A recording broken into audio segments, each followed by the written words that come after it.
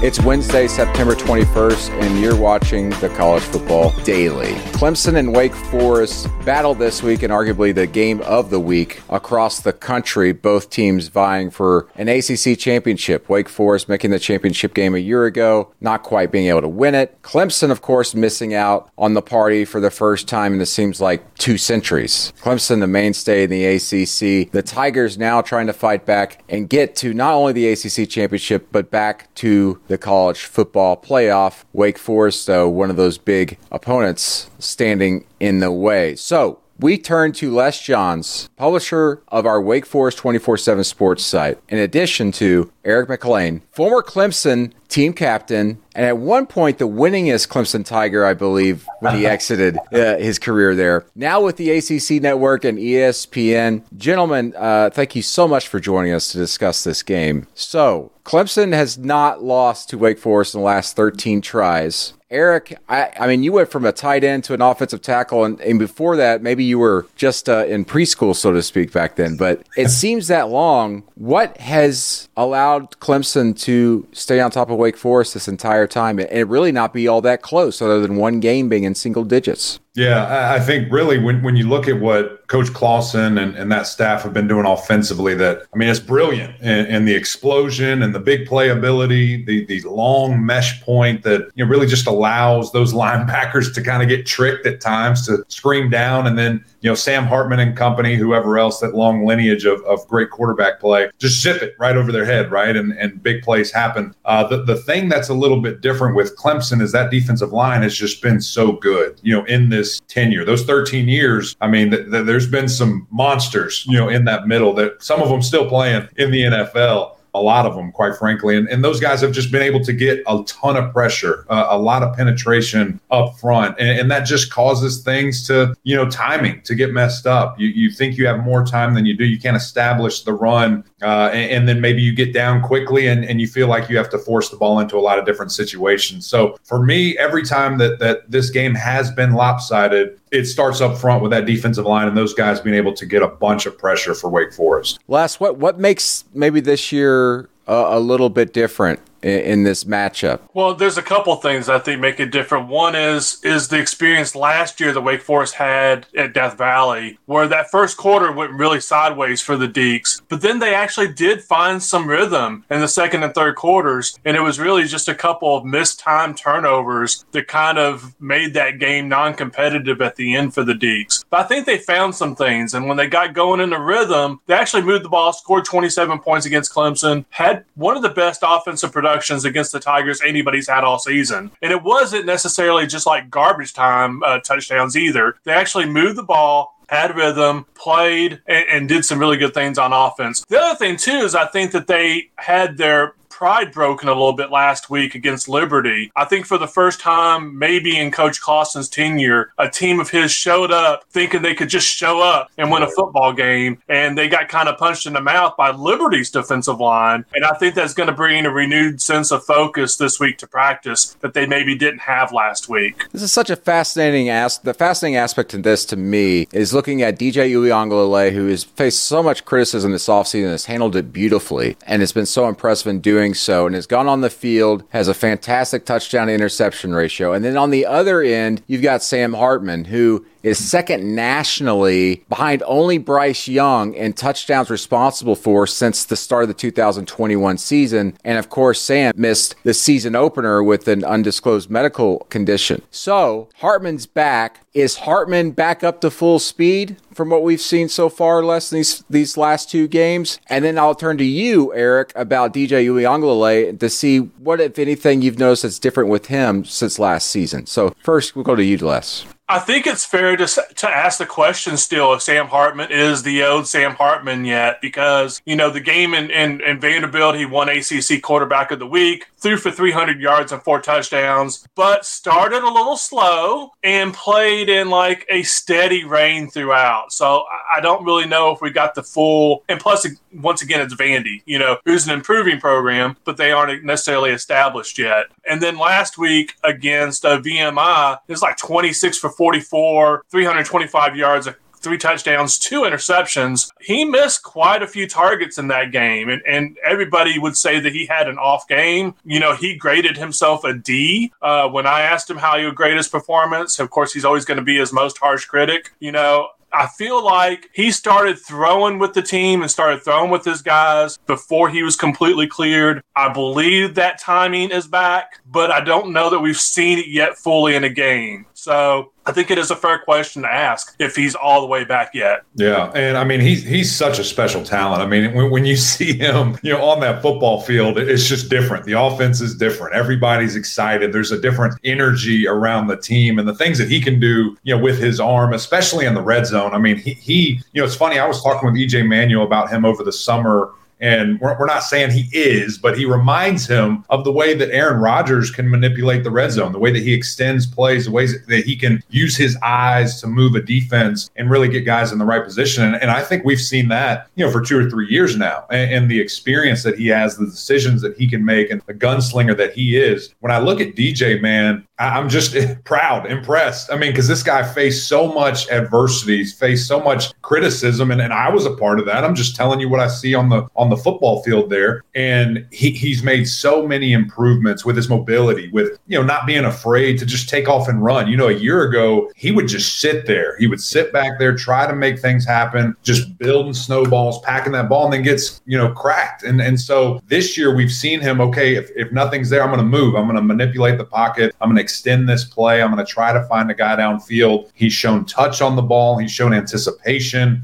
And I think the last kind of piece is, and this is crazy to sit here and say for a Clemson team that has produced unbelievable wide receivers, those guys have to step up. I mean, they are not helping him at all when it comes to these 50-50 balls. I saw a young man tweet out this kind of like a shot chart, if you will, of DJ's passes, and so many deep balls that were either dropped or just a little miscue that in years past, I mean, we see guys like Mike Williams, Sammy Watkins, Nuke Hopkins come down with those and make those plays. And so just really, to challenge his brothers and his guys to say, hey, help me out. I'm going to get you the ball. Help me out here. And we're seeing the emergence of that with Antonio Williams, with Bo Collins, and I think we're going to see even more with Adam Randall, the very talented freshman who's back. Yeah, I saw that season opener in person, and I was almost flabbergasted by how little separation the receivers were getting at times. Right. And then, of course, there were several drop passes in that game as well. It's just, I'm not accustomed to seeing that from Clemson, and I think a lot of people just don't talk about that very much when they're trying to break down DJ. Right. What's interesting? I think that there was so much historical there about great quarterback play, great wide receiver play. So when you see the miscues, you're like, okay, of course it's the quarterback. All last year, I bet if we go back and really evaluate that, we'd see so much of where guys just are not helping him out. And maybe it wasn't as bad as really we thought, or as a singular, on DJ as we all thought. Much more with Eric and Les on Clemson Wake Forest after this. So this Clemson defensive front, I mean, it's amazing, and it seems like every week that someone else can step up here. I mean, week 1, I was so impressed with KJ Henry. Right. So Clemson defensive front against that, as we said, kind of that slow mesh, that offense of Wake Forest. How do we see that kind of matching up, and is that trouble for Wake or is that trouble for Clemson? How does that really work, you think, X's and O's wise, guys? Yeah, it's something I think, it was just brought up that those guys have to have a new sense of urgency on the offensive line, because if Liberty was doing that to you, Clemson is going to do it times 10.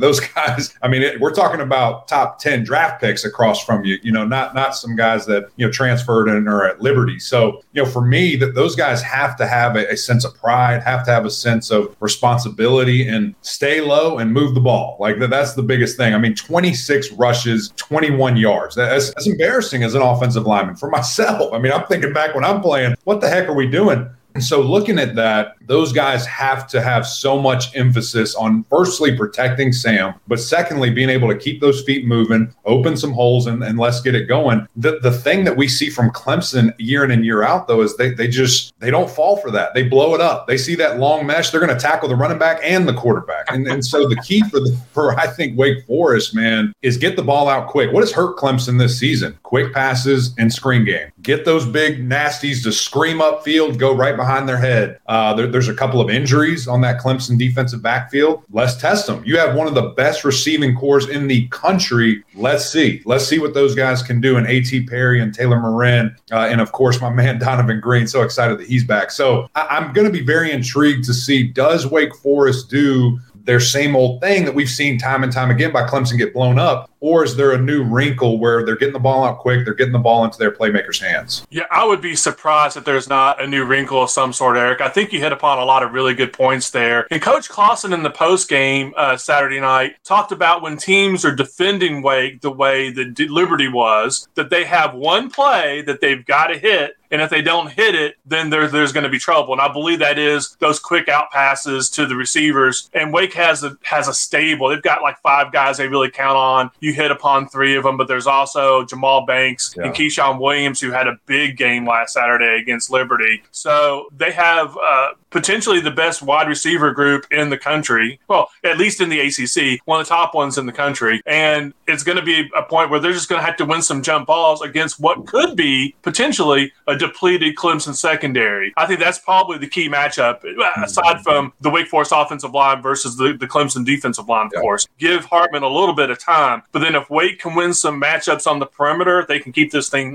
interesting down the stretch. Les, what do you think about that Wake defense? Because against 2 FBS opponents, they've allowed 30 and a half points on average here. How do they slow down Clemson? Clemson and Wake, for that matter, have both been kind of slow starting teams. We haven't quite seen them at full speed. Can Wake slow down Clemson? Well, there's a couple things to that, Brandon. One is that because Wake plays with such pace offensively, they're by nature typically going to give up a few more yards and a few more scores just because the other team's going to have more possessions than they're going to have against an average team. One thing I looked at last night is Wake is 7th in the nation right now on getting off the field on third down. At they're only allowing 20% conversions, 10 of 48 so far. And I looked, okay, that's against Vanderbilt, VMI and Liberty. What does that really mean? So I went back and looked at last year's non-conference games. In the first 3 non-conference games, they allowed 46% third down conversion rate. So I think we're seeing a defense that's showing signs of improvement. And as I've consistently said, if Wake Forest can move from the bottom third of the rankings defensively to just become mediocre, when you add in this offense, It's going to be a really dangerous team. And I think they're on the verge of doing that. Yeah, no, I completely agree with that. I think one thing that they're really good at too is they can force some turnovers, man. They get that football. They knock it out. They intercept it. Very active. I believe we're 5th in the country a year ago. We're, 1 in the country for a long time. And that trend is continuing. I mean, 4 forced turnovers against Liberty, last week. That'll be something that's interesting if they're pressuring those receivers and they're forcing those tight window throws. Can they come down with a couple of those balls? Because as you said, those extra possessions for this offense can be very dangerous. So 13, 14 years since Clemson has lost to Wake Forest. Only 1 game has been decided by single digits. The average margin of victory is substantial. So, a lot of people just go, well, this game's not going to be close.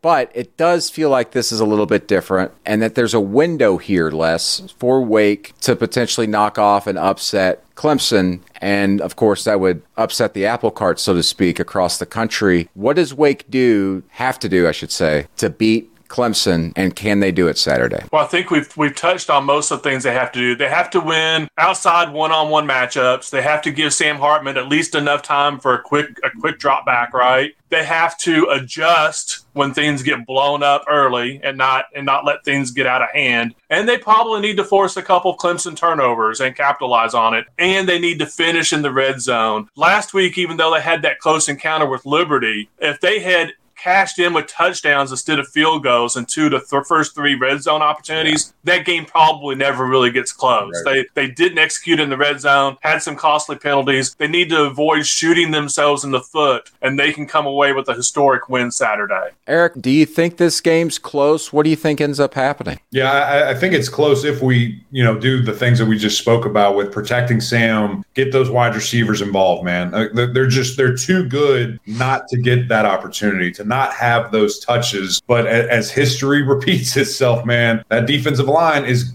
I mean, they're going to be confident. I mean, look at the last 3 years, a very similar defensive line. They're going to be like, well, this is the same team. We're going to go out there and, exert our will. And what you really saw from Liberty, that first series, they did a lot of the blitzes Clemson. I bet they turned on the Clemson tape and said, how can we try to replicate this? And so, for me, man, it's all up front, giving that guy time and Sam Hartman, who is deadly with the football. But I expect Clemson's defense to really step up. There's been a lot of chatter about those guys these last couple of weeks and, giving up points and a bunch of yardage. I think they want to make a statement. And we actually spoke with KJ Henry yesterday on the podcast here, Gramlich and Mac Lane. And he said, look, I can't wait to go home, because the last time I was there was COVID. Nobody could go. I'm going to have 30, 40 people there. And, for him to be one of the leaders on that defensive line, I think he's going to really inspire those guys and, really get going. KJ Henry was so impressive in that opener. It just seemed like he was a mirage appearing in front of the quarterback whenever they needed him. And it's amazing to watch kind of his development now late in his career. Guys, thank you so much for joining us here on the College Football Daily. Again, make sure to like and subscribe here on YouTube, but also find us anywhere you can find audio podcasts. For our producer, Lance Glenn, I'm Brendan Marcello. This has been the College Football Daily. We'll see you down the road.